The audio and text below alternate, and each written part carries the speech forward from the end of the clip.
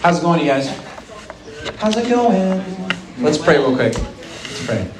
God, thank you so much. And I pray that you would use this time. Please speak through me as we explore this topic of fear of man. God, empower us, strengthen us, and to fear you more, God. Help us delight in you and taste you tonight as well. Pray this in your name. Amen. Cool. So, we've been doing a topical series on what? Fear of man. Okay, someone tell me what fear of man is. Someone tell me. Give me your best guess, Annika. I actually didn't have anything about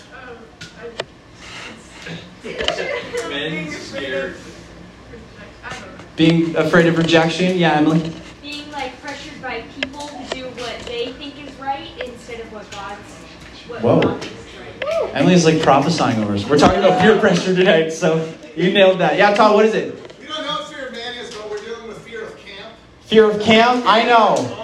In a way, that's fear of man. Okay. I'm dealing with fear. Trust me, I'm dealing with fear of camp. You guys are not dealing with fear of camp. I'm dealing with fear of camp.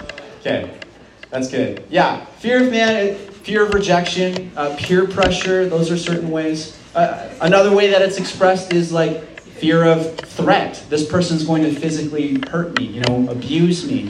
But really what it is, fear of man, if we were to kind of put it in a short sentence, it's having more awe or love of people rather than awe or love of God.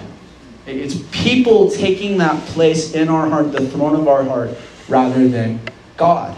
That is what fear of man. And it's extremely subtle, it's extremely difficult to deal with, but it also explains so much of the reasons we're doing crazy things and we're struggling with certain things going on and all that stuff. It's really rooted at the fear of man. Okay, so tonight we're talking about the second kind of way that people most often experience fear of man, peer pressure. Last week we talked about shame.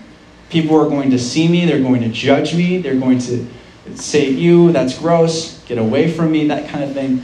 We were talking about that last week. Todd killed it. Told you to go home and cry, which was awesome. Go home and cry.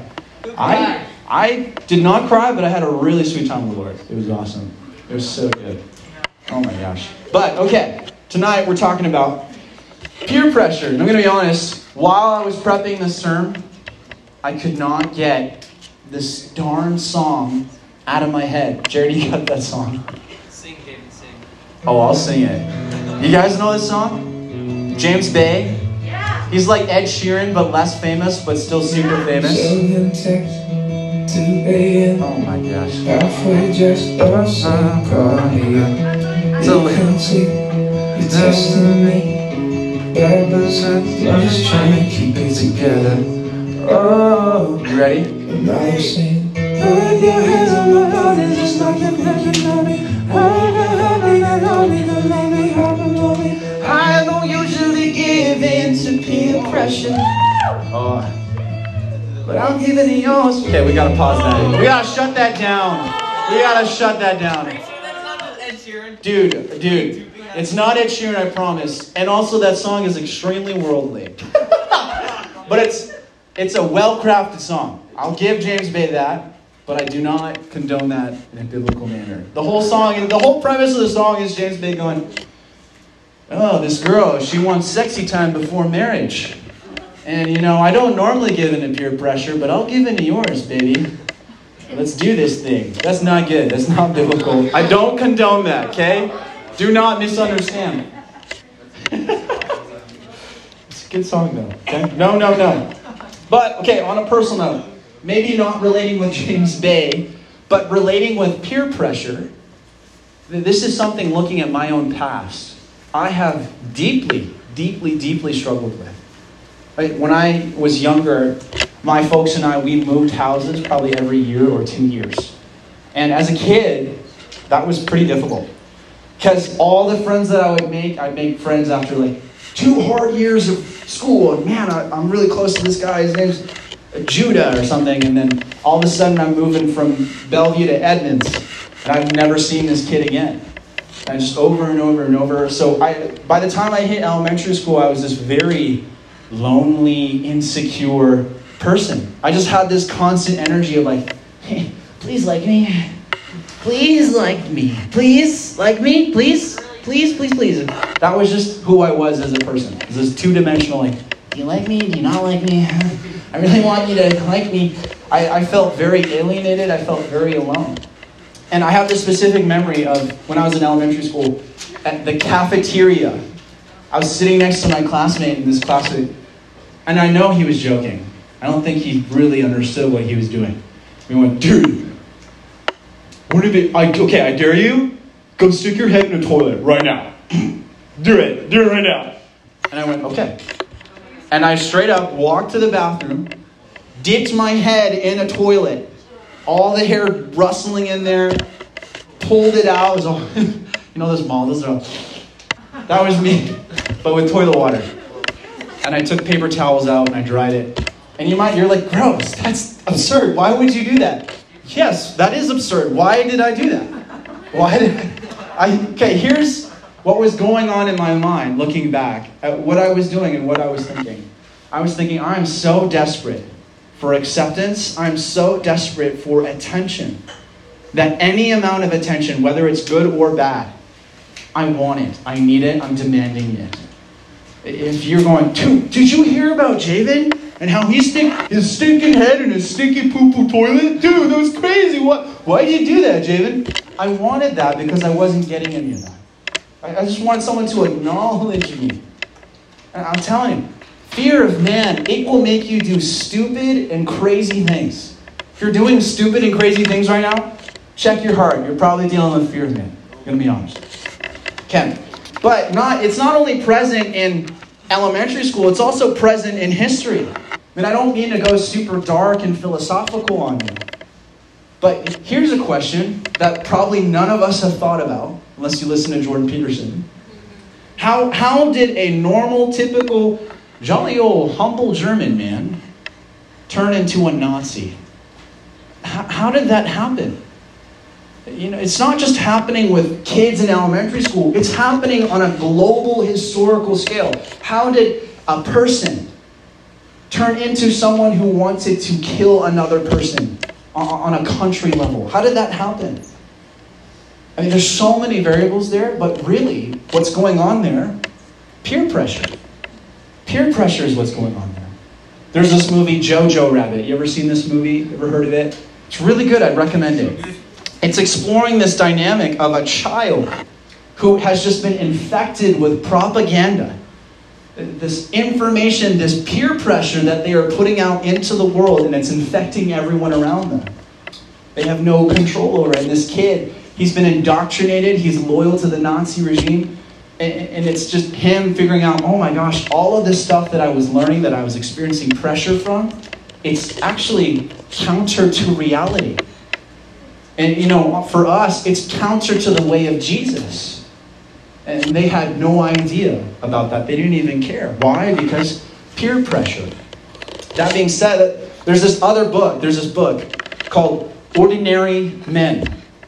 Probably have never heard of this book. It's a true story exploring a real... I got to emphasize, this is true. This is not a fictional account.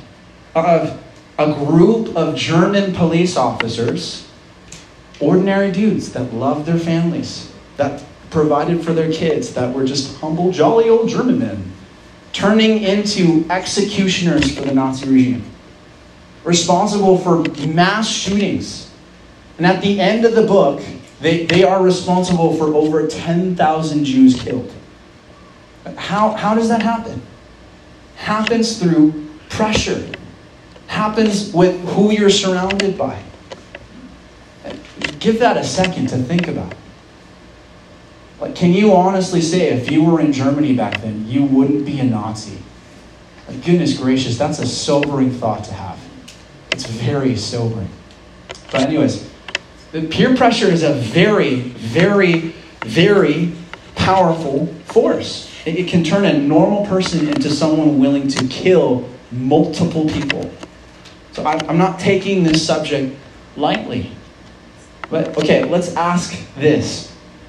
Let's ask this to ourselves. Or no, excuse me. We're going to ask this. How did that happen? How did someone go from a normal person into someone willing to kill another person? The way that happened, it did not happen overnight. It didn't happen like that. No, what happened was they drifted. They drifted into that spot. And you see that explored throughout Ordinary Men, the book. It's not one moment that turned them into a Nazi killing machine. No, it was a bunch of small moments. Just slowly drifting, and then all of a sudden they find themselves here. Okay, when I'm talking about peer pressure, I am talking about like when someone walks up to you and says, hey, do you want some marijuana? Say no. I'm talking about that, yes. Or if your friends are drinking alcohol, and you got to say no. I am talking about that. But don't think that those are the only ways peer pressure is experienced. No. The air that we breathe, it is breeding fear of man. It is controlling us. And if we're not intentional, we will just drift and drift and drift. Maybe not into a human-killing machine, but definitely something counter to the way of Jesus. Counter to what the Bible has for us. We see that all the time. Kids going off to college, coming back, and they're like, yeah, I was never a Christian. I never believed in God. This stuff is all hooba-jooba. I'm moving on to better and bigger things like science. All that stuff. Peer pressure is very much a part of that. But we need to ask, this is a very powerful force. What is behind that force? Okay, we have peer pressure here. It's this giant. It's this mountain. What's the foundation of that mountain? Someone, let's talk about this. What's at the root of peer pressure? Fear. Oh, peers. Sure. Yeah, that's true. That's very true. Fear of man. Yes, that's the way that it's expressed. So let's say, maybe not, because maybe thinking about Nazis is getting us sidetracked, but let's say someone is offering you something counter to the way of Jesus, and there's an internal battle, right? They're saying, dude, let's go, I don't know, smoke. And you're going, whoa, but I really want them to like me, and if I say no, I'm experiencing this pressure. What's at the root of that? Temptation is a part of it, yeah. Sin, yeah. Wanting to be liked. There you go. Yeah. Wanting to be liked. The fear of rejection. That's really what's going on at the root of peer pressure. We want to be accepted, not rejected. Just like me in elementary school. I wanted to be accepted. I didn't want to be rejected. So it was making me do these crazy, weird things. Edward Welch, he defines this pretty well. He says, closely related to the fear that people will expose us, aka shame and fear, what Todd was talking about last week, is perhaps the most common reason we are controlled by other people. They can reject, ridicule, or despise us. Rejection fear. They don't invite us to the party. They ignore us. They don't like us. They aren't pleased with us. They withhold the acceptance, love, or significance we want from them. As a result, we feel worthless. I think that's spot on. And like all problems, seriously, any problem that you're going to encounter, Scripture has something to say about it. Scripture has something very good to say about it. Go ahead and turn to Proverbs chapter 1. Proverbs chapter 1. Or slide to it. Scroll to it. Proverbs chapter 1. We're starting right at the beginning. Verse 1. Proverbs chapter 1. It says this. The Proverbs of Solomon, son of David, king of Israel, for gaining wisdom and instruction, for understanding words of insight, for receiving instruction in prudent behavior, doing what is right and just and fair, for giving prudence to those who are simple, knowledge and discretion to the young. That's us. Let the wise listen and add to their learning, and let the discerning get guidance for understanding proverbs and parables, the sayings and riddles of the wise. Okay, so right here, the author, which we see as Solomon, he's introducing this book. And he's saying, hey, this book is for what? What is the Proverbs for? What are those verses telling us? Someone tell me. What's Proverbs all about? Why does it exist? It's for Giving wisdom. giving wisdom. Yeah, nailed it. Knowing things about life. Yep. Gaining understanding, getting guidance, right?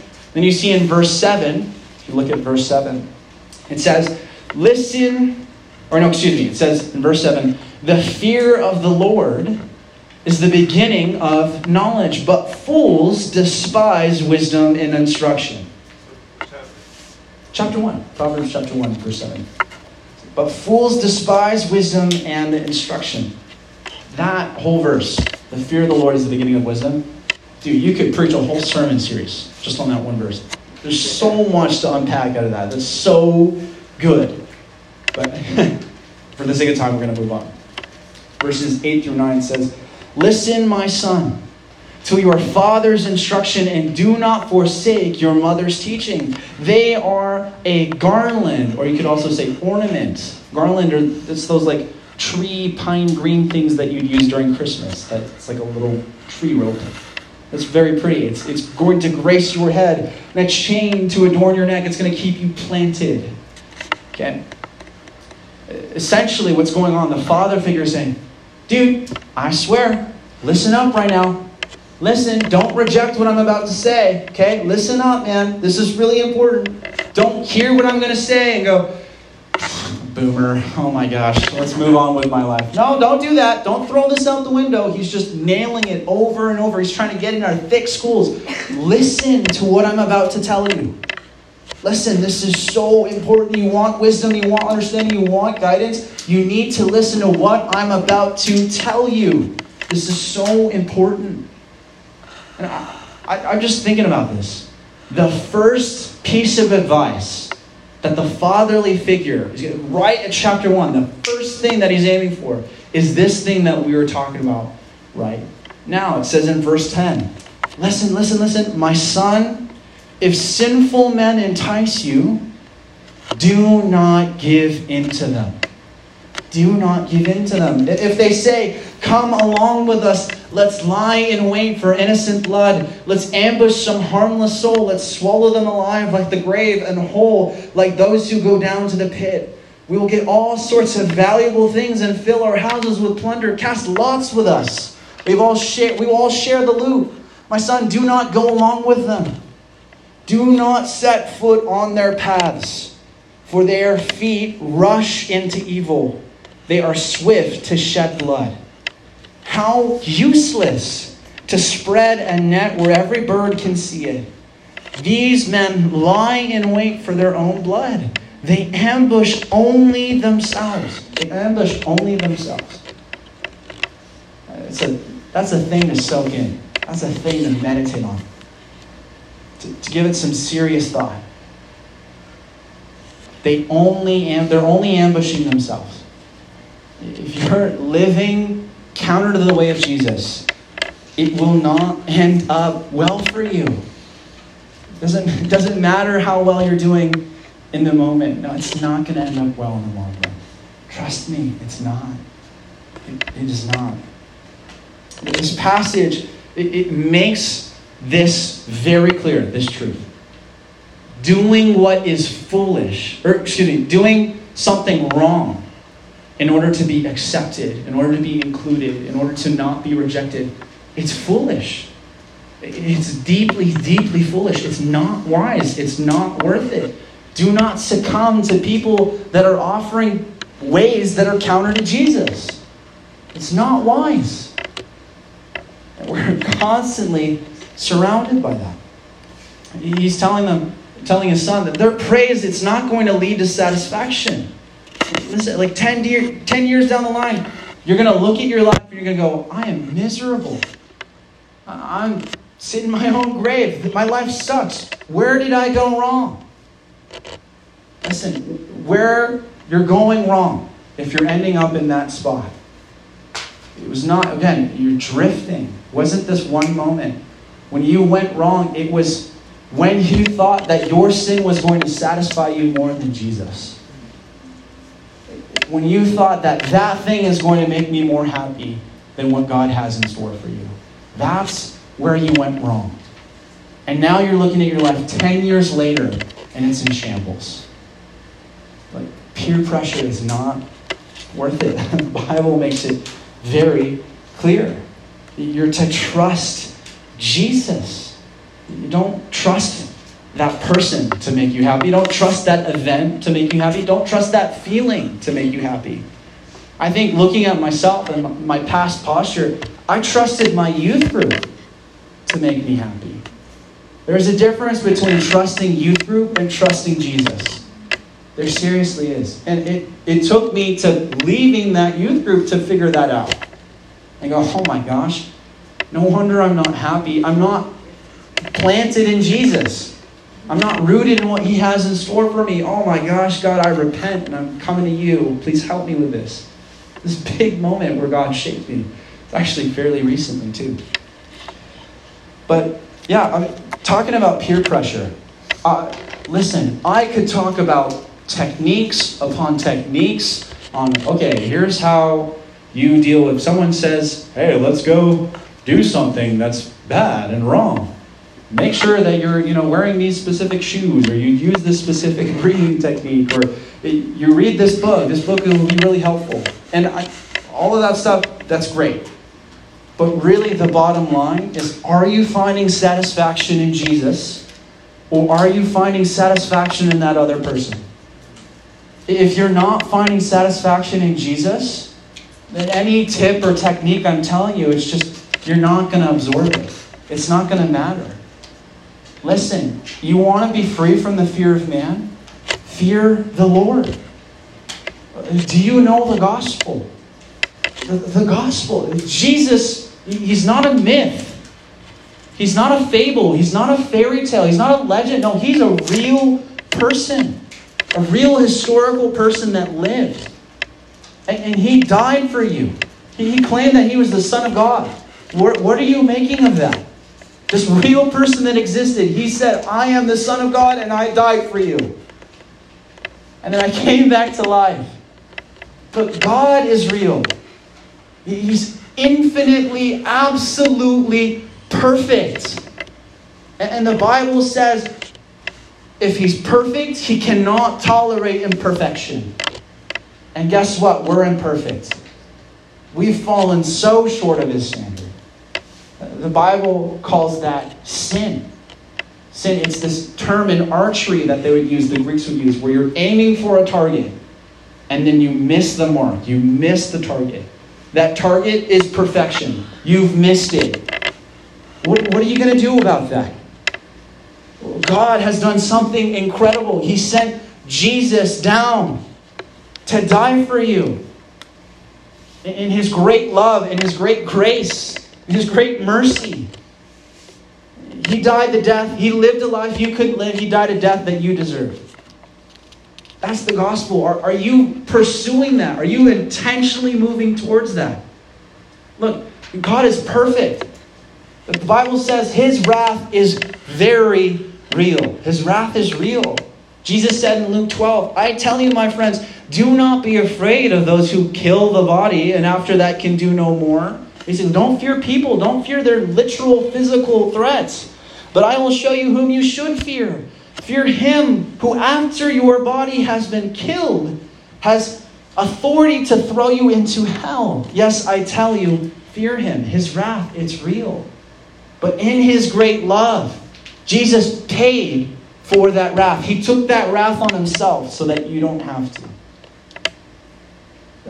Do we know the gospel? Are we pursuing that? Intentionally moving towards that every single day? Are we preaching that to ourselves?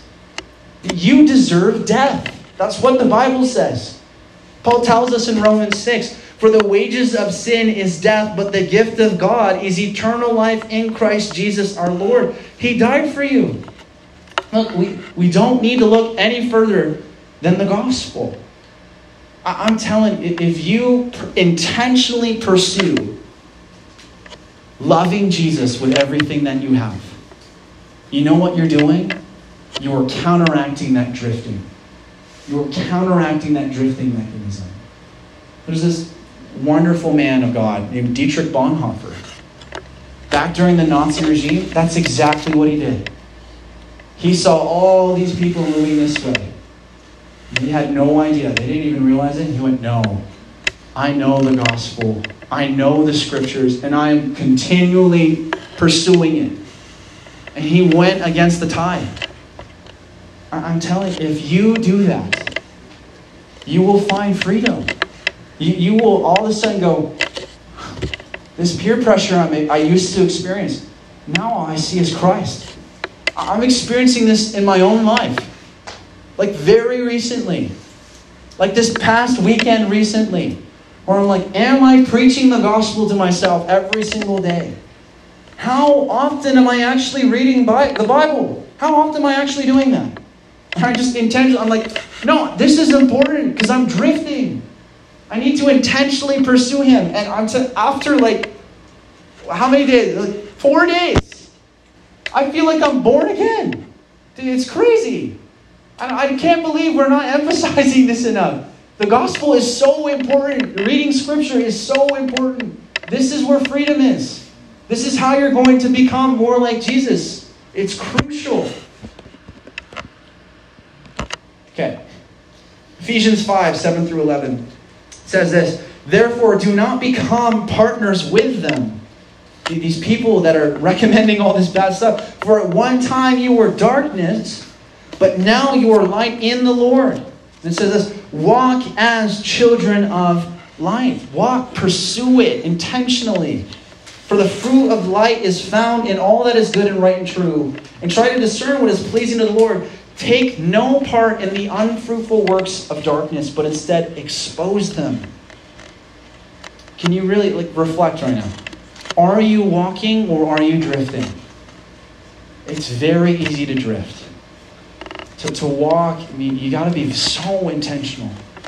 John 5, verse 44, it says, how can you believe since you accepted glory from one another, but do not seek the glory that comes from the only God? We're to seek His glory. You want freedom from the fear of man? Seek His glory. Preach the gospel to yourself. Read the scriptures. And that's what we're going to be doing tonight. Okay? How much time do we have? Oh, yes. Yes. 8:10. We got it. Some time.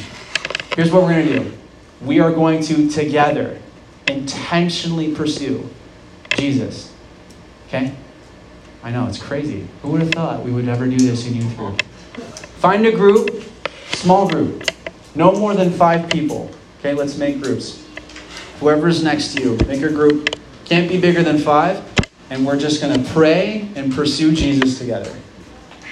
You got it? Find a group. There's a group right there. There you go. There you go.